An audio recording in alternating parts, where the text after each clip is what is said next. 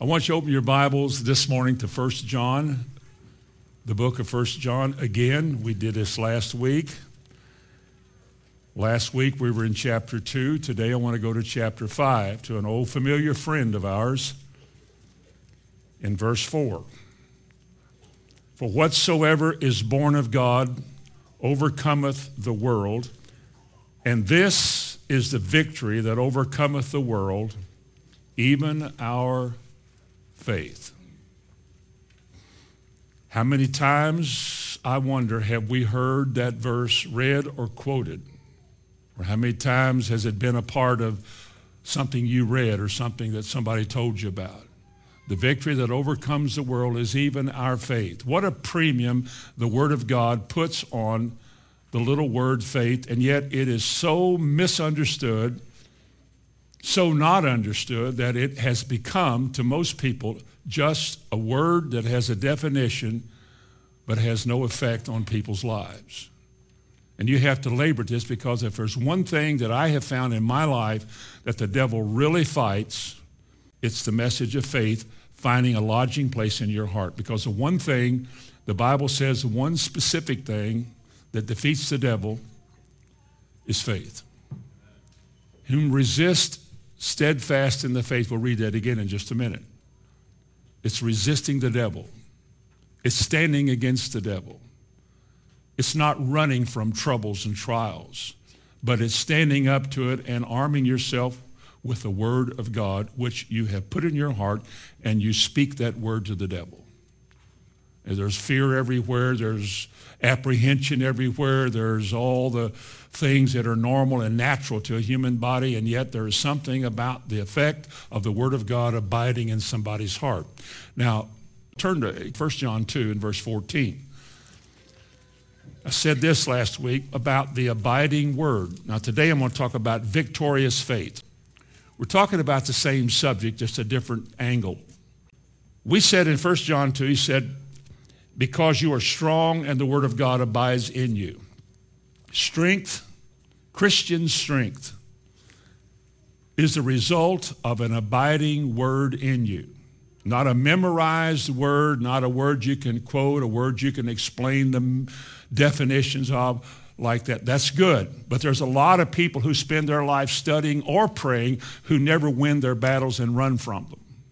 We're talking about the effect of the word living, become a living reality on the inside of you. Something that you turn to because you're convinced and persuaded that what God has told you, God will do. Now, not everybody's like that. But this is what happens when people are born again. God does something in your heart that is supernatural. It's not natural. It elevates you to a life which people don't understand. You do things because the Bible says it. Even though you don't understand how he does it, you do it because God says it. You're persuaded and convinced by something outside of yourself, something that God himself does in you, that what he said he will do. And in that way, you become strong. You're strong because you don't run. You're strong because the word that is inside of you is a convincing word to you. It's not just a theological word, it's a living word. You live by it. It's an abiding word. It never goes to sleep. It never disappears. It is a living thing on the inside of it. That's why the Bible makes a point of saying that we're not to let the word slip. When we hear something, we're supposed to hold on to it, lest at any time this word passes you by. And you find yourself saying, I remember one time hearing something about that. It didn't do you any good since then because it wasn't inside of you. It wasn't a living word. You heard it, true, but it doesn't work for you because it's not a living, abiding word. So you're strong when the Word of God is abiding in you. And then verse 14 says, in this way, this living word, this is how you overcome the devil.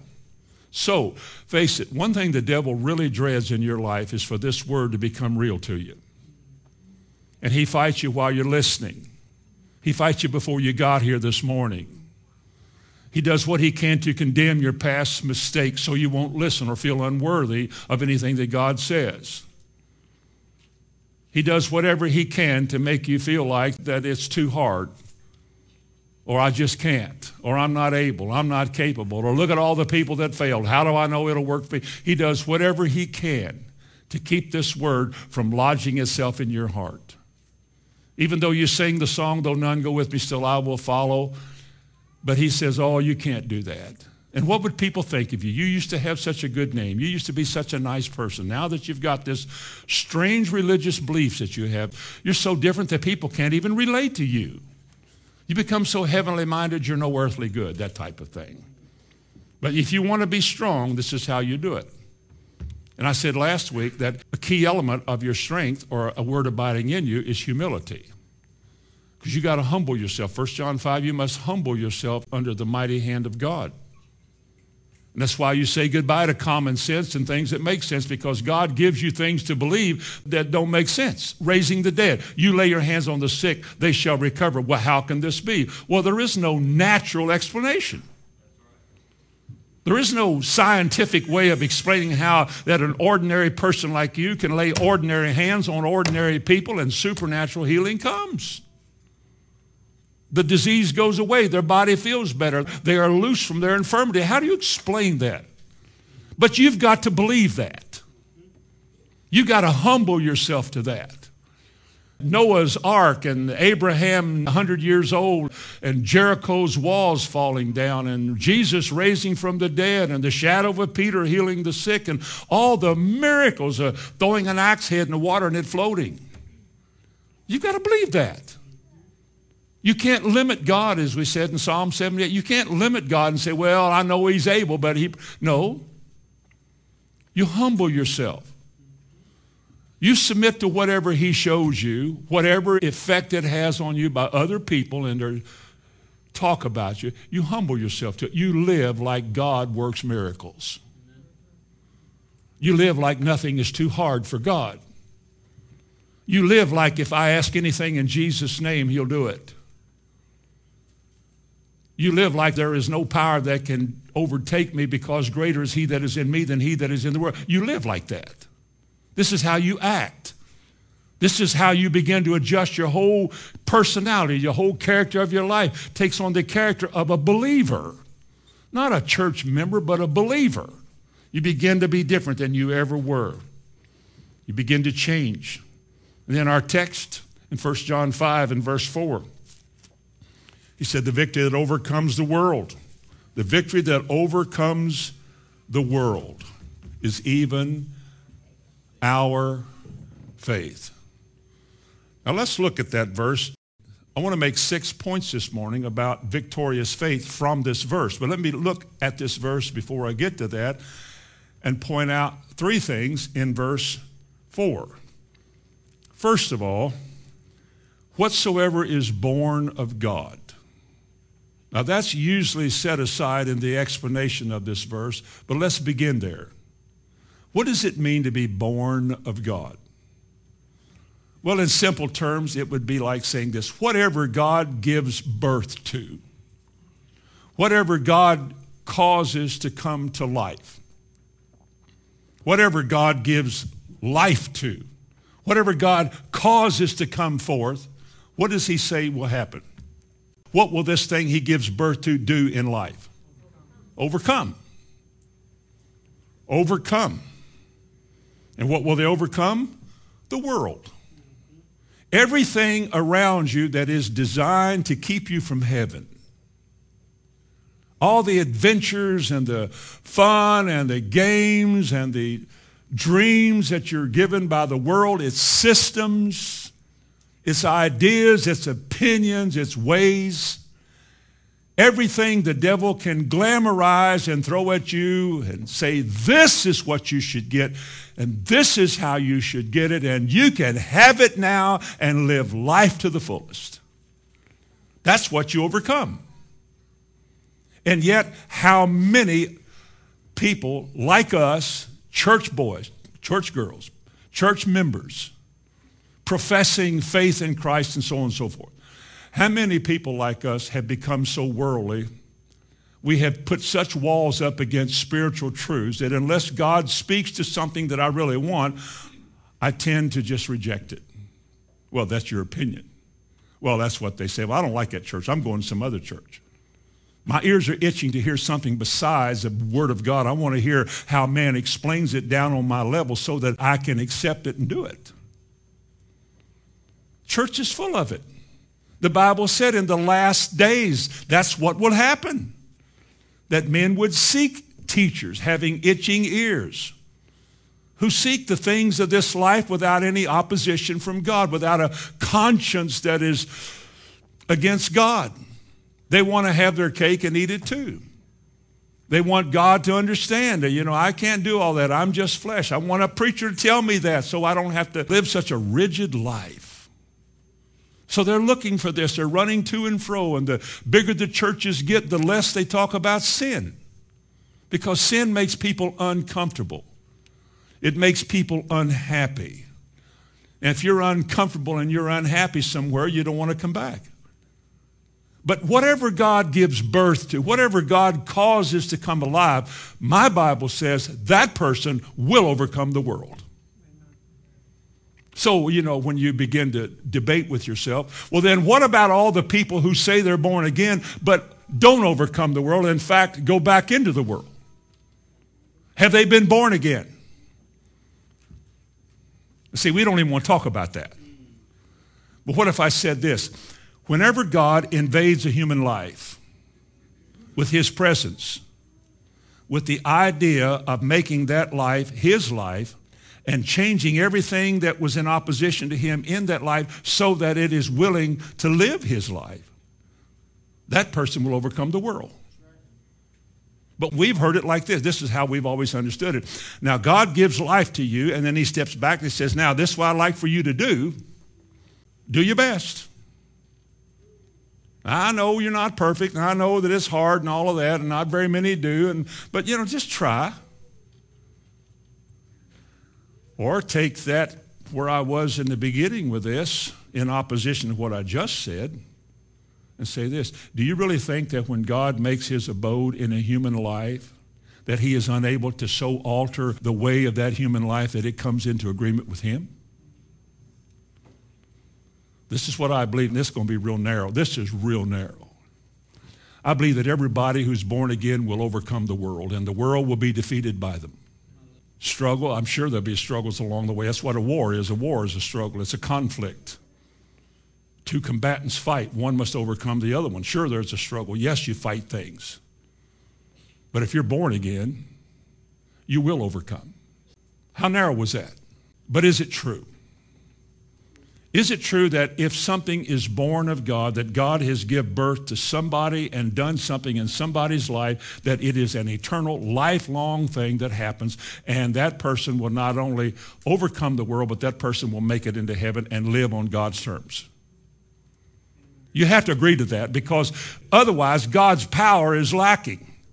Is it not God who is at work in us, both to will and to suggest his good pleasure? Well, no, wait a minute. God is at work in us both to will and to, well, can he? Can he? Is he able? Is he able to make people overcomers? Make them overcomers. Or just suggest that they should and let them make their own mind about it. Well, we have to make up our mind to be sure. We have to be in agreement with the Lord. But God does that too.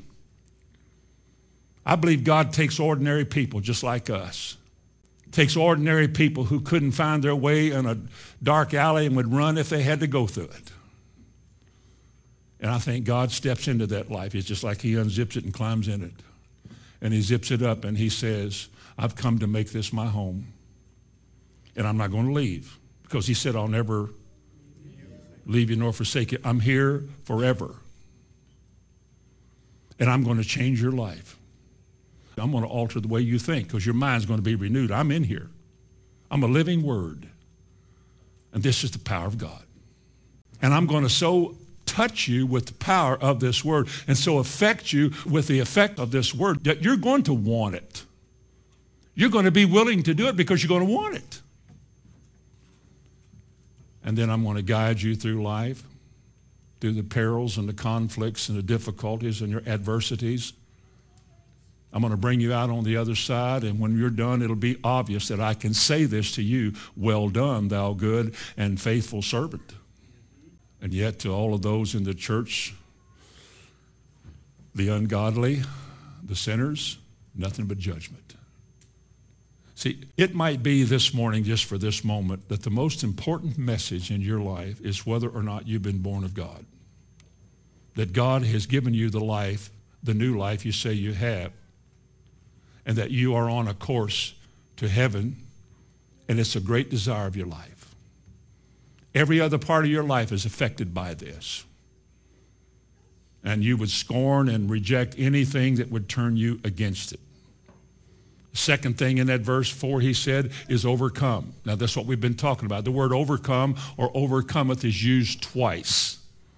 The first word is overcometh. It's the word nikao. And the second word is victory, and it's Nike. It's the same word. One is one number less than the other number in Strong's Concordance. The words essentially mean to prevail, to subdue, to conquer.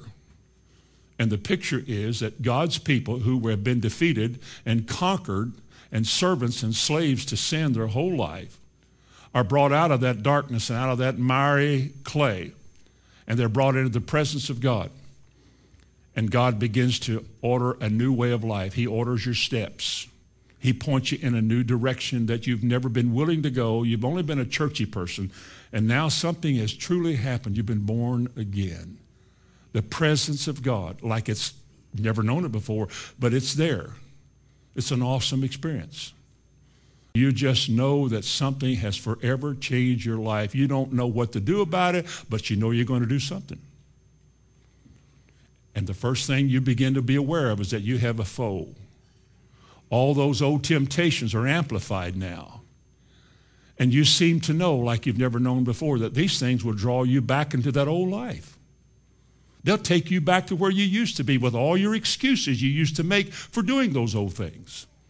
Back to lying, back to cheating, back to stealing, back to ugly stuff, pornography, cursing, drinking, running around, looking and watching and going these things with people you shouldn't be around. If you're not careful, you begin to realize that you can't do that anymore. Nobody's really taught you. You don't have any theology about this. You just know. Do you know what I'm saying? You just know you can't do that anymore. Even people in the world who go to church once or twice a year, they already know that Christians don't do some things, and when you as a church person do certain things, they say, yeah, those Christians. They know you're not supposed to do that. This is like Romans 1. This is a law in their heart without ever being told. They know right and wrong. But with you, something is different. You now have your enemy in focus. You don't really know much about him. You're not aware of all of his ways, but you know that there's something sinister about things out there that I used to live around. I can't do that anymore. And the more you quit doing things you used to do, the more friends you lose. They weren't friends at all. Your drinking buddies, your running buddies, or girls. You just know you can't do it anymore. You can't laugh at those stories and jokes anymore. You can't even tell them anymore. Why? Because God has changed you on the inside. Everything is different. And then he says the victory that overcomes the world is your faith. Faith is just a word in the church. It describes what group you're with. You're a Baptist, the Baptist faith. You're a Methodist faith, or the independent, whatever we're called, or some name of a church. That's what faith means. Or to many people, to have faith means that you have prayed, or you teach a Sunday school class, or you go to church every week, and therefore you've got faith. You don't overcome the world. You don't even resist the devil, but you've got faith. That's because you're deceived. Faith is a force. It's a choice that God gives you to make, a choice that puts you in agreement with God. It's what faith is. Let me define it like this. The biblical word, the New Testament word, faith, is a willingness on your part to take God at his word. That's one. To take God at his word. What does that mean? Well, What does God say? Now, he says a lot, but what have you heard God say? You might not have heard everything he said, but you heard something. That's the part of the whole message that God spoke to you. Now, for that word to become living and powerful and abiding, you take that word and you make it your own and you count on it. That's the second thing. A willingness to take God at his word and to count on God to do what he said. Now think of the several thousand things that God has promised to do that Christian people don't believe it. God said he would bless you when you go out and when you come in. He said he would heal your body. You can't find a handful of Christians in any church that believes that. They acknowledge that with their mind. They have mentally agreed to that. Well, that's what the Bible says, and God can do that. But that's not faith. That's just agreement with the principle. God has. I read where he did, and I know he can. And so just subscribing to the power that is about God does not mean you're tapping into it. It just means you acknowledge it. But when the pain comes and the problem comes and you say, I'm going to count on God to take care of this, I am willing to trust God with my body and my life. That's when people get concerned about you. That's when the church crowd starts getting on your case. Because we don't mind you talking about it or singing about it. He's all I need. And when it comes time to show that he's all you need and you show that, boy, people get all excited. They really do. We want you to sing the right songs, the right words. We want you to preacher to preach sermons. That's what we hire him to do. We just don't want you to live like it's true. Don't think that it's going to work just because you said you believe it. Just like healing, sometimes God may not want to heal you. It may not be his will to heal you. Until you read in the Bible, one of the very first prayers that Jesus taught is, thy will be done on this earth as it is in heaven. What do you think you'll be on the other side? Will your limbs be good? Will your mind, whatever your affliction was that you're willing to accept in this life, will it be different on the other side? Then why don't you fight the good fight of faith and make application of the word in this life so that it will be the way he wants it to be in heaven? Oh, the opposition. I've been doing this for a long time. I've been preaching for a long time, and I know what turns the faucet off. Even in some places like this, not all of them. You start telling people that God will do what he said he would do. I don't care who doesn't trust him and who doesn't believe that. The Bible is true. Your faith doesn't make it true. Your faith counts on it as being true. Because that's what faith does. I'm going to count on that to be true. May I use my pop machine again? When you put your money in the pop machine, you can't make it work. You're counting on that thing to work. You're so confident that it's going to work because of your association with it and watching other people use it, that you put your money in and you anxiously anticipate a cold drink coming out of that thing. I know there's times it doesn't do it. That's what the dents in the side of that thing for, where people have kicked it and beat it. But you have faith. You go to a doctor's office, he tells a woman, all right, take your clothes off, and she will. They would today. I mean, yeah, because he said so. Your faith taps into something you're really convinced of. He gives you a prescription. He examines you, thumps and feels, takes a picture, then he writes on here a prescription and gives it to you. It costs a lot of money, and you can't read it. You wouldn't understand what those things were, but you take it to the man who can read it. You hand it to him. He goes in the back, does all of this, fills up a bottle, hands it to you, and you pay him for it. And you don't know what it is in this world, not even a clue what you're putting in your body. And you'll take it faithfully every 2 hours because you believe. See, faith in the world is the same force as faith in God. It's still an act on your part to trust in something.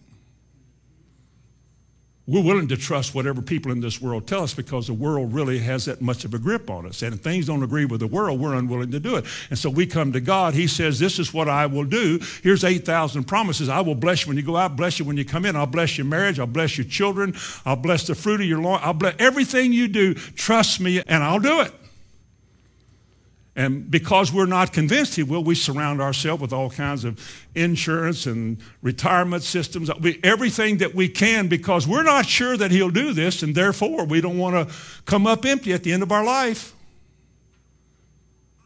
because we're not really sure that he will do what that book you paid a whole lot for says he will do. We don't know anybody that has received from it, therefore we tend to draw back. And fear takes over.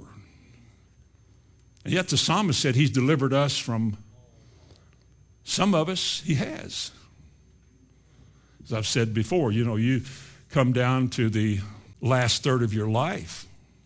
All the young years are gone. I mean, the first and second phase is over. You're on the third phase. You have no retirement. I doubt the government will much longer. And all the gloomy things that the devil can throw in your mind are the very things you must overcome by turning to the Word of God and quoting it back to the devil. My God shall supply all of my needs according to his riches in glory. That's your weapon. That's why you don't fret. That's why you're not scared. That's why without all the health insurance that you have today, you don't walk around afraid you're going to have an accident or you're getting old, you might fall down and hurt yourself. You don't even think like, you don't even allow those thoughts in your mind because that's not what God taught us. God has taught us to trust in the Lord with all of our heart and lean not to our own understanding.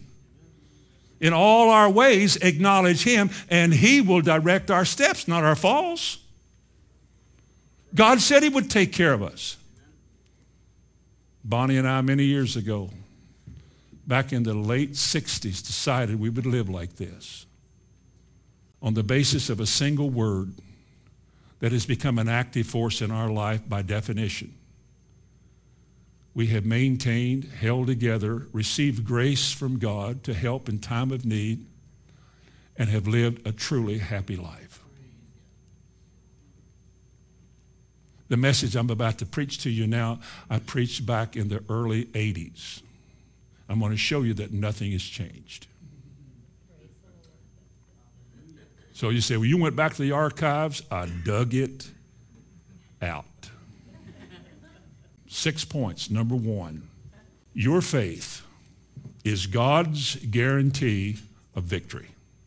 I'm talking about your faith, not the preacher's faith, not that group you call to pray for you, not elders, not anybody. He said, the victory that overcomes the world is even your faith. Personally, you say, well, I don't know that I have much faith. I think my faith is about the size of that. You know what Jesus said about a grain of mustard seed? What did he say? If you have faith as a grain of mustard seed, he goes on to say, nothing will be impossible to you. We know that all things are possible with God. Luke 1:37 says so. And he turns it around and says to you that if you believe what I'm saying, if you'll believe in God, he said, nothing shall be impossible to you. Well, why don't you run down to the hospital and empty all the hospitals out and heal all the sick? Because I can't. Not even Jesus tried that. The man at the gate called Beautiful, he left that one to Peter. How many times did Jesus walk by the same man? How many times, you suppose, in 3 years, he walked by the same man? He kept on going. You can't empty the hospital. That takes God's anointing to do that. You can't just work miracles whenever you want to impress people or to prove something.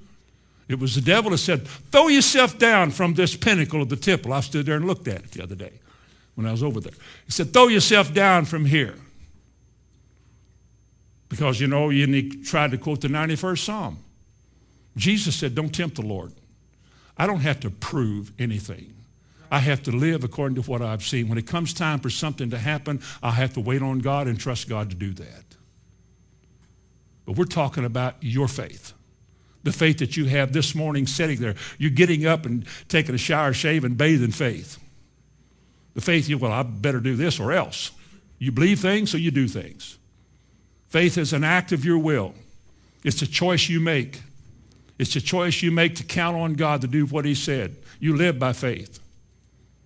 All of us this morning, as you've heard before, everybody in this room is where you are right now because of the choices you've made in this life. Whatever inspired you to make them, whatever inspired you to live the lifestyle you live or have the attitude you have, it was a choice that you made, and that's the basis of your faith. You believe that if I run around with that girl or had an affair with that man, I would. So that's what you believed. That's what you did.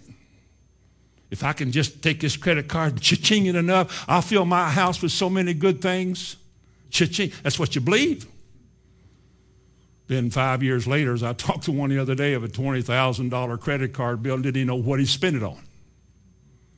What a fool the devil has made of people. These dreams evaporate when reality hits. And to me, the most real thing that I can think of this morning is the existence and the presence of God. And if he is who he says he is, and he can do what he says he can do, then I'm going to count on him to do for me what he said he would do. Because he didn't write this word to the world. He wrote this word to you. A natural man doesn't receive this. It's ours. And this is where my faith comes from. Faith comes by hearing, and hearing by the word. Faith is a guarantee of victory. Let's see if we can prove this. Jesus said to Peter, remember the time in Luke 22, verse 31 and 32?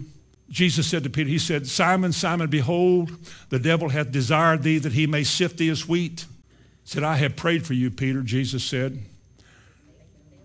I have prayed for you because the devil's going to sift you. I'm not going to stop this. You're going to go through this. It's part of life. You're going to go through this, and you're going to be tempted to give up, quit, or feel like you failed. It's no longer working for you. God's let you go, so why bother? Because most people do. He said the devil's going to sift you, but I prayed for you. Remember what he prayed? That your faith fail not. What faith? Your willingness to count on God to do what he said he would do. You got to have a word. You can't have faith without a word. You don't just dream up something and then expect God to do it. God honors his word, not your dreams. You got to find what he said. You got to take up time somewhere in your life to read this book or listen to it.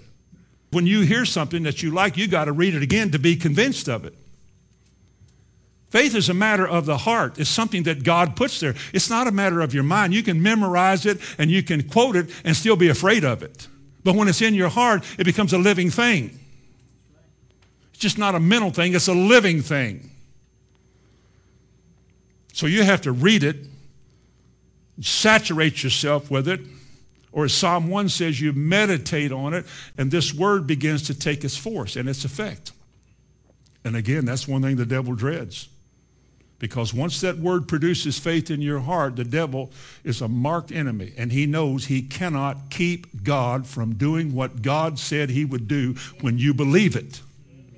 And it puts you over. It makes you the victor. 1 Peter 5. Would you turn to that one now? Because that's close to 1 John 5. We can go back to where we started easy. 1 Peter chapter 5 and verse 8 and verse 9. He said, be sober and be vigilant. For your adversary, the devil, as a roaring lion, walketh about seeking whom he can devour. Now, do you suppose if you're born again, God's going to make you aware of your enemy? The New Testament speaks a whole lot about our enemy and who's against us. Here he simply says, your adversary, the devil, like a roaring lion, walks about seeking whom he can devour. That person who doesn't listen to the word, who gives up easy, throws fits easy, has an anger problem, has a spending problem, an eating problem, a drinking problem, and doesn't even resist it, doesn't even try to stop. Just give in to it. Well, they go to church, but there's no effect of it. You can't tell that there's a word living in them. And the devil knows. He goes about saying, I'm going to wear this bunch out there. I'm going to wear you out. I'm going to cause this to happen. You're going to hit every red light in Louisville, and the people in front of you are going to just barely take off. And I want you to sit there and stew, and boy, I fight this. I talk to people, and sometimes I have to repent. Come on. Instead of saying, praise the Lord. I don't know anybody that does it like that. That's kind of soft. But anyway, you resist. You fight. You deal with it. You don't just let things sit there and go, because the devil's looking for you. He's looking for that person who struggles all the time. He never leaves you alone. He doesn't say, well, he struggled enough. Not even God says he struggled enough. Jesus said to Peter, I pray for you that your faith won't fail. What if his faith failed? Well, Peter wouldn't have been who he was in the Bible. I mean, it's Peter who sunk in the sea. Didn't he sink on the sea? And Jesus said to him, oh, you of little faith.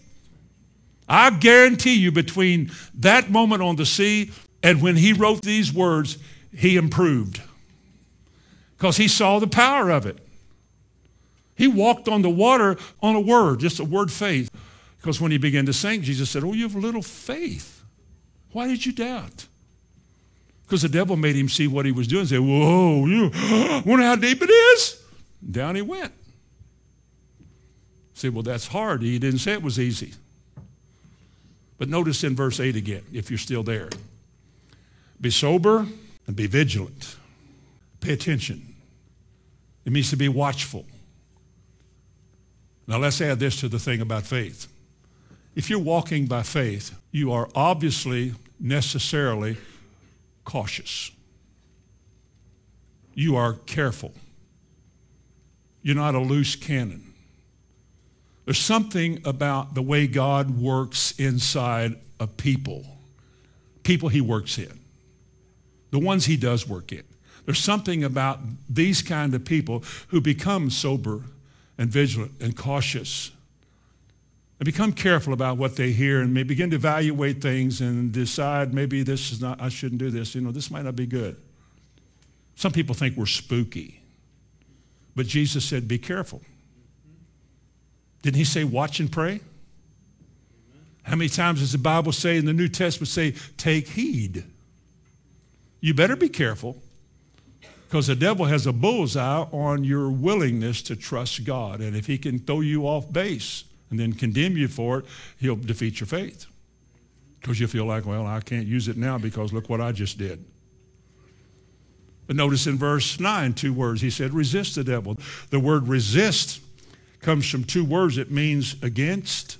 Antihistemi. Anti means to resist, and histemi means to stand. To stand against. Against, to stand. That means this. Now, when the devil comes around with sassy kids, trouble in the home, money, job, future, the neighbor next door, physical things, mental things, whatever the devil does, all things and whatever the devil does, he tells you this is what you do about it. You stand against it. Let me tell you something. I'm watching too many people while I'm standing here right now at this time of life. Too many people have quit overcoming. They quit fighting. I'm not saying you have, but if it applies to you, I'm just saying this is not a time in life just before the Lord comes to quit overcoming. God's people by nature are overcomers because their nature is the divine nature that God puts in you. We have to overcome. Remember Revelation 21:8? He that overcometh shall inherit all things. Well, the meaning is obvious. If you don't overcome, you inherit nothing. But Lord, we did this and we did that and we did this and we did that. And Jesus said to those religious people, I never knew you. There's a life you live in which it's on God's terms. And God's terms is always to prevail and never to flee. Never to give up, never to give in, never to cave in, but to fight the good fight of faith. The word resist is coupled with the word steadfast. In verse 9, resist him like this. In this way, Stand against the devil. And the word means stable and firm and solid as opposed to liquid. Figuratively, it means to be firm, strong, and immovable. That's why people call others and say, we need to do something about him. He won't go to a doctor, or he won't take this, or he won't buy, or he won't go borrow, or something. He's going to lose everything, he's going to die. Everybody gets concerned about you. And you're just being tested. And the whole world's getting to watch you be tested. And you look like a fool. Because you could get rid of your headache in one aspirin and it's gone. Duh. The difference is, I found this to be true. You trust God and say, I'm not going back that old way. I'm going to take you at your word. You said your word is medicine to my flesh in Proverbs 4:22. I'm going to do that. And I found now 40 years later, I don't have headaches. I don't have them anymore. I don't need the anacins anymore, or whatever they call it today. I don't need it. I was just on a trip to Israel. I was with some good people, some very nice, caring people. And I'm not used to hearing people talk sick. You know, we don't sit around and talk about, oh, you better go get your, you better take yours and how many pills you take. And there's just, I'm talking about every day you get this many. I'm not used to that. And I'm around people that have been Christians for 30, 40 years. And they have never gotten beyond this. And I ask myself, because I'm not better than anybody, you know that. We're not perfect people. We just happen to be willing, as much as we know, just trust the Lord. I think, why, after all these years, why are they bound to that kind of a lifestyle when they could be loosed from it? It's because either they've never been taught or they've been afraid of it. And I'm sure if I taught in one of their churches what I'm saying this morning, we have probably already stopped the meeting. People get angry when you start talking about the fact that, well, what I've said is true, because it becomes personal. Are you saying that I'm not? I might be. Might be. Chances are I probably did, and I imagine I was. But it's not designed to hurt anybody. It's not designed to offend people. I'm telling you that God has a way he wants us to live. I'd rather you cry now than cry later, because there is a judgment day coming. Either get right now or lose it later. Sometimes we have to be awakened out of our sleep. That's why Paul, the New Testament, uses the word warn so much. I warn every man I meet, because there's things that people need to be awakened from. It's not the way God gave us to live, the way Christians live today. I watch Christians carrying signs protesting this and protesting that.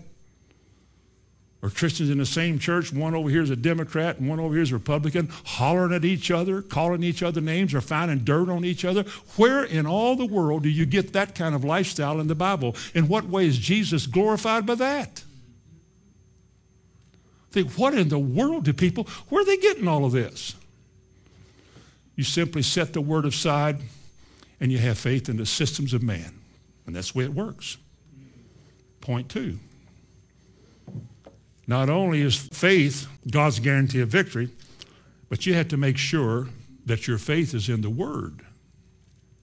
You have to make sure that your faith is in the Word.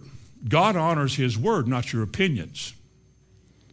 There are a lot of biblical subjects that are difficult to deal with: divorce and remarriage, speaking in tongues, the second coming of Jesus, politics, a lot of difficult subjects to deal with.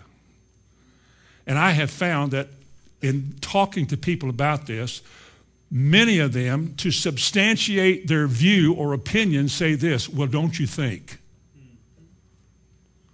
Well, I think a lot of things. Well, do you think it's fair? Don't you think? It doesn't matter what we think. This is what we're supposed to think. So, well, it's not clear yet. Well, then we're on the wrong subject right now. We need to study it, seek out the Lord, and make it a big deal in our life, because I want to know what this means. How should I feel about politics? How should I feel about things in this world, marriage or the death sentence or Christmas or anything else? What am I supposed to do with it? Am I just supposed to have an opinion on it and call that my faith? Am I just supposed to be like, well, I'll tell you one thing. You go down to some of these little country restaurants where the good old boys are, especially at noontime during deer season.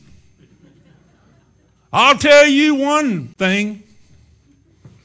And everybody has their own view of opinion. Well, I'll tell you one. I don't believe, but I'll tell you one thing. There's another word that goes in there. And they all, the good old boys, and they just laugh and pat each other on the back and go home. It's just country. It's the way we live. And people do religion the same way they do Christianity. They say, well, I'll tell you one thing.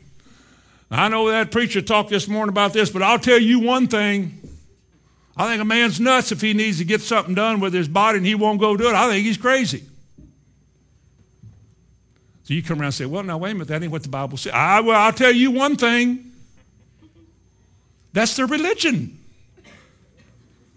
They really think that because they have a sincere opinion about something or a logical or reasonable opinion about something, it makes a lot of sense that surely is what God will honor and they can have faith in that opinion. And what if the Proverbs, it says twice, there is a way that seemeth right unto man, Proverbs 16? And yet that's good enough because they don't go to church enough. They haven't heard the word enough to even know that we're bound to the word of God. That's what Martin Luther said when his life was right on line. He said, my conscience is bound to the word of God. I cannot change. God help me. And he barely escaped from that crowd. They would have killed him. My conscience is bound to the word of God. Not your opinions, not logic, not reason, not intellectual advanced people, not the smart people of the world. God has made foolish the wisdom of this world. Because at the end of all their opinions and their wisdom and their higher learning, they perish. Now you tell me what advantage was with all the gathering of information and writing all your books and becoming a world-renowned this. When you die, you perish. What did you get? And then here's simple people like us. I'll make it me. I know you're not. You're complicated. I'm simple. Simple people like us who are reduced to the level of the Word of God. Thank God I learned to read. We just simply say that, and the world thinks we're fools. You're giving up all the things you could have in life. Look what you could have now if you would just. You could have this. You could drive it. You could be, go, do, have. And here you are saying, I'm just going to count on the Lord to do the what? Oh. That's how we've chosen to live, and that's what God honors. And in the end of this journey, it is well done, thou good and faithful servant. Enter into the joys of the Lord that were prepared for you from the foundations of the world. You went to heaven. You think that's a good thing? I do too, to go to heaven. To live in such a way that your rejects, if you were a department store, you'd be the discount house. You're what nobody wants. Flawed fabrics. And when you got through, you went to heaven. God honors his word, not man's versions, not man's opinion. Would you just briefly turn to 2 Timothy chapter 4 and verse 3? I want you to follow me. Don't take my word for anything, especially for what I'm about to say here. 2 Timothy 4:3, for the time will come, we're there now. This is the time of life when this is really, really true. It's always been true, but it's really evidently true in a deeper sense now. For the time will come, the Bible says, when they will not endure what? Sound doctrine. They will endure opinions and ideas and reason, but they will not endure sound doctrine. But they will, after their own lust, they will heap to themselves teachers having itching ears. We go to the nice place where I always feel good when I come out of there because I don't feel condemned. You heard that? You go to that place, you feel condemned. How about convicted? Let's change the word condemned to convicted. And conviction has with it the idea of guilt. Guilt is something that hangs on you and won't go away. It's a word that says you're wrong, you deserve to be punished. It's guilt. If I can go somewhere I can get rid of guilt, and you can't, then I feel better about about myself. I can still be me. I can wear this cute little nifty thing I've got. I can hang out and be bad, violate everything that I know is right about being meek and kind and humble that Jesus taught. Because I go to a place where, I'll tell you one thing, but you get in my way, I'm going to pop you right in the jaw. The people who like it that way, you don't find that in the Bible. Can you imagine a big old bad looking somebody having to turn his big old bad looking cheek? Not to be kissed. Because he's a Christian and all the other big old bad looking ugly people around him making fun of him. Ha, ha, ha, we ought to all whip him. It's amazing how you must humble yourself and take a lot of guff from this world that you used to be a part of when you humble yourself to God. And the reason you do it is because your faith is in this word, not in your feelings. Well, I'll tell you one thing down at the store. I'll tell you one thing. That Bible talks about turn your other cheek, but it doesn't say what to do after they hit it. If I turn my cheek and somebody slaps it, I'm giving him 2 or 3 more of my own. Where'd you read that? It's just my opinion about it, buddy. That's the world we live in. An opinionated, self-taught world. They shall turn away their ears from the truth, the Bible says in 2 Timothy 4:4, they shall turn away their ears from the truth and be turned unto fables. You know what fables are? Fables are man's tales. One dictionary defined fables like this: commonly rendered as a tale or a fable, or that which is fabricated by the mind in contrast to reality. It is the word from which mythology comes. Mythos. Myths. You know, the Bible calls your opinions myths. He calls your good logic and good reason about religious matters when it's not founded on the word. You know, he calls that a myth. And that people today literally are turning from the truth because they don't want to endure what God says, and they're turning to myths. And they're living a myth. What will they do? Jeremiah said in chapter 5, the last verse, he said, what will they do in the end? My people love to have it so. They hear the word, but they won't do it. They love it. Then the question, but what will you do in the end? Because when the end comes, it comes without announcement. It just comes like that, suddenly. And it's over. Thirdly, these are shorter. They're getting shorter now. Victorious faith, thirdly, has to do with settling all issues in your mind to trust the Lord, because an unsettled mind is an uncertain mind, and your mind is a battlefield. It's where the devil projects his thoughts. If you're a new creature in Christ, the inner man on the inside is what you feed with the word. This is where the word is hid. Thy word have I hid in my heart. The mind, however, and the head is still the hard drive of your body. It's where your will is. And your will, though you have a lot of word inside of you, your mind can show you all the reasons why. If this doesn't work, you're going to die. If this doesn't work, you're going to lose. If this doesn't work, she's going to leave you. If this doesn't work, you're going to be alone. If this doesn't work, you're going to lose your kid. If this doesn't work, you're going to have to go to jail. If this doesn't work. And the fear of that. God says it will work. Your mind says, yeah, well, we don't know that. How many of you know your mind has to be renewed? It has to be renewed. Your mind was trained by the world, in my case, for 28 years. When I was a school teacher, a basketball coach, and living that kind of a life, I did what I was trained in the world through college. Oh, God forgive me. But all of those years, and when I came to the Lord, all of that didn't just go away. It became an opposition in my life.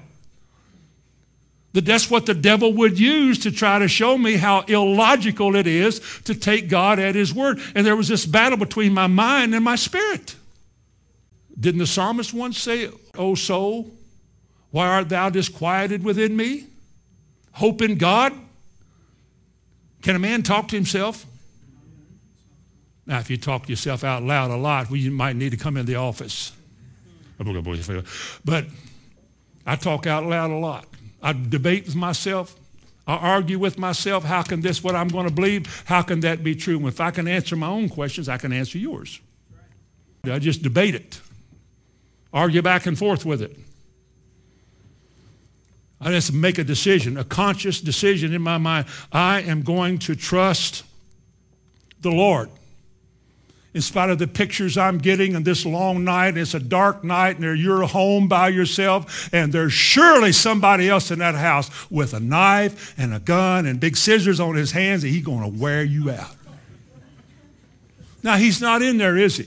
But your mind says he is. And your mind is a battlefield. Oh, one night I was home not too terribly long ago, and there was a noise in my garage. There was somebody out there trying to get me.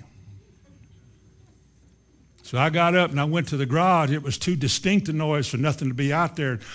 Took a deep breath, opened the door, and flipped on the light. Nothing but the car, so I shut the door. Whew, sit down and heard it again. Heard it again. More distinct, something fell. Now this time it's serious. This time it's serious. I wish I could say I got up, got my Bible, and I turned to a couple of verses and I opened the door and I said, I announce to this garage and whoever, I didn't do that. I didn't do that. But I looked out there again, and to my right there was two little beady eyes, a little raccoon about that long, in my garage. He was a little booger man in my garage. I had to get rid of him and get him out of my garage. But that's what the devil does to you. He makes you hear things that aren't real. In this case it was, but he makes you think things that aren't true. This is, you coughed and you had a pain here and thought, now that came from the lower region of that left lung, and this time it's down in that third lobe. It's serious this time, buddy. This is a big one.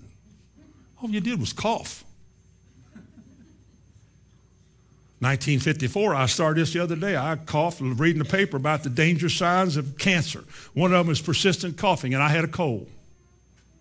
I coughed until I had a lung operation when I was 20. They removed half of a lung. Just a normal cold, because I was captured by the fear of what this was, and I couldn't get it off my mind. It stayed with me all through college, coughing up blood, trying to play ball, and all these kind of things. I thought I was dying. I was convinced I was dying. I'd go to church knowing I was dying. My mother would send me $10 a week. That was a lot of money. That was good for $1 a day in college. Do something with. I'd go to church. I'd always put $1 every Sunday morning. I'd put $1 in church paying, trying to prolong the day of my death. Because I had faith I was dying. I'm just saying that the mind is a battlefield. It's what the devil throws at you. It's what in 2 Corinthians 11:3, the Bible said the devil beguiled Eve. He distorted the picture and he made it sound okay even though it was wrong. He does that to you and me. Tries to. If this word isn't living in you, he can do that. 2 Corinthians 10:4-5, he said the weapons of our warfare are not carnal, they are mighty through God. What are our weapons? It's the word of God. It's what Jesus used. It is written, it is written, it is written. It casts down imaginations, he said in verse 5, bringing into captivity every thought to the obedience of Christ. And the devil is free to shoot arrows at your mind all through this life. You're not going to make it. This won't work. You're going on a diet. You can't lose weight. You're trying to gain weight. You never gain weight. You're ugly. You're fat. You're skinny. You're pretty, whatever. They wouldn't have a problem with that, I'm sure, but all the things that the devil tells you that tries to make you hopelessly despairing, you fight that. You fight it. You overcome it. You're not going to be a slave to that. I will not surrender myself to my mind's message, because the Word of God says, and then find out what it says and then quote it. Because fourthly, you got to make up your mind to fight and not cry. Make up your mind to fight. Quit letting things happen and say, oh, I don't know what's wrong with him. I don't know. I just go to town. Fight. Every child in this room is worth fighting for. Every little baby's worth fighting for. The devil wants their minds. He wants their life. He wants to put them in the riot crowds that burns down cities because they won a ball game. What an age. Your team won, so they burnt the city up. I don't get it. But somebody raised all them little boys. I ask my wife all the time. I said, that little boy have a mama? It might be a big boy. I said, did that boy have a mother? She said, all of them do. Well, somewhere in this child's life, something didn't click. And the devil was able to snatch them away from, and they don't go to church, you know that. They quit when they get old enough because whatever they're hearing didn't work and they didn't believe what they saw, and so they quit and the devil won. Folks, fight for your children. Fight for your family. Spend a little time in the morning if you're right with God and lay your family before the Lord, or your grandchildren too. Put them out there as a treasure. These are important to me. I want all of these to be in heaven. I want them all to be citizens.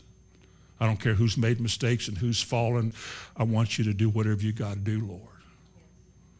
I'm unwilling to let them go. It's a lot of you probably in this room this morning that are in here because somebody wouldn't let you go. Somebody prayed for you and held on to you because you were a treasure to somebody. A lady years ago in Lexington crying, can I talk to you? I just can't take any more of this. You know how you do that. Just can't take any more. I said, what's the problem? I said, my daughter, and she is just, and she won't, and she's growing up, and she wants now to do the makeup routine and the little, she wants to get out, and, she's what, 11? And she won't do this and won't do that. And I've never had this trouble with her before, so we talked about some other things. And I said, what would you do? Because, she's a pretty tough lady. As far as, her the way she is when everything's going right. And so I said, what would you do if God opens your eyes and you could see in a realm you've never seen in before, and there you saw your little girl and a couple of demonic forces around her just wearing her out and making her ugly like this? What would you do? She said, I said, would you fight or would you sit there and say, look what the devil's doing to my little girl? Would you do that? Oh, I'd fight him. I'd roll my sleeves up, and I think she might have used a bad word. They weren't very old in the Lord down there then. And I think she said, I'd do things. I said, why don't you do it now? It's in the spiritual realm, isn't it? What did he say? Be strong in the Lord and the power of his might. Fight the good fight of faith. For we wrestle not against flesh and blood, but against principalities and powers, against the world rulers of this present darkness. You can't see the devil, but you can see what he's doing. He's doing it to your kid, and you're sitting here crying about it. Why don't you fight? Why don't you treasure and value the worth of this child as being your child the way they should be? Why don't you get the Bible armed in your mouth? Why don't you fight? Quit giving in to it. Quit laying down and letting it, quit, the money, the job, this or that. Quit. Take that ignorant phone and hide it or hang it. And quit asking everybody what you should do and find out what this book says you ought to do. And then fight. Draw your sword. The weapons are the sword and the shield of faith. It quenches all the fiery darts of the wicked. And surround your family and your children with this shield, knowing that it works because God said it works. Fight. Well, fight. Come to the end of your life, the end of this war, and be able to say this, like Paul said in 2 Corinthians 4:7, I have fought the good fight. What do you mean? I have kept the faith. That's what the fight was all about. Will I stand and trust God and believe that this will work? Or will I sit back and say, I don't know if it'll work or not. It hadn't worked yet, and I doubt if I can. Who am I? I'm not worthy of it. Or will you do that? If you're doing that, listen to me. In a nice, kind way, you're wasting your time being here this morning. If you're not going to fight, you're going to get finally discouraged, and you're going to quit. I mean that with all my heart. You're either going to fight and honor God by doing it, or you're going to get so discouraged in these late hours that you're going to walk away. Throw your hands up in the air and say, oh, look, I'm just going to take my chances. That never works. Fight. Closing. Last point. When trouble comes and difficult days come, encourage yourself in the Lord.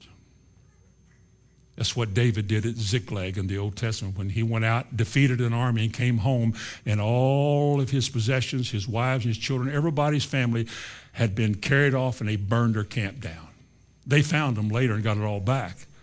But David was so discouraged, the people wanted to stone him with stones.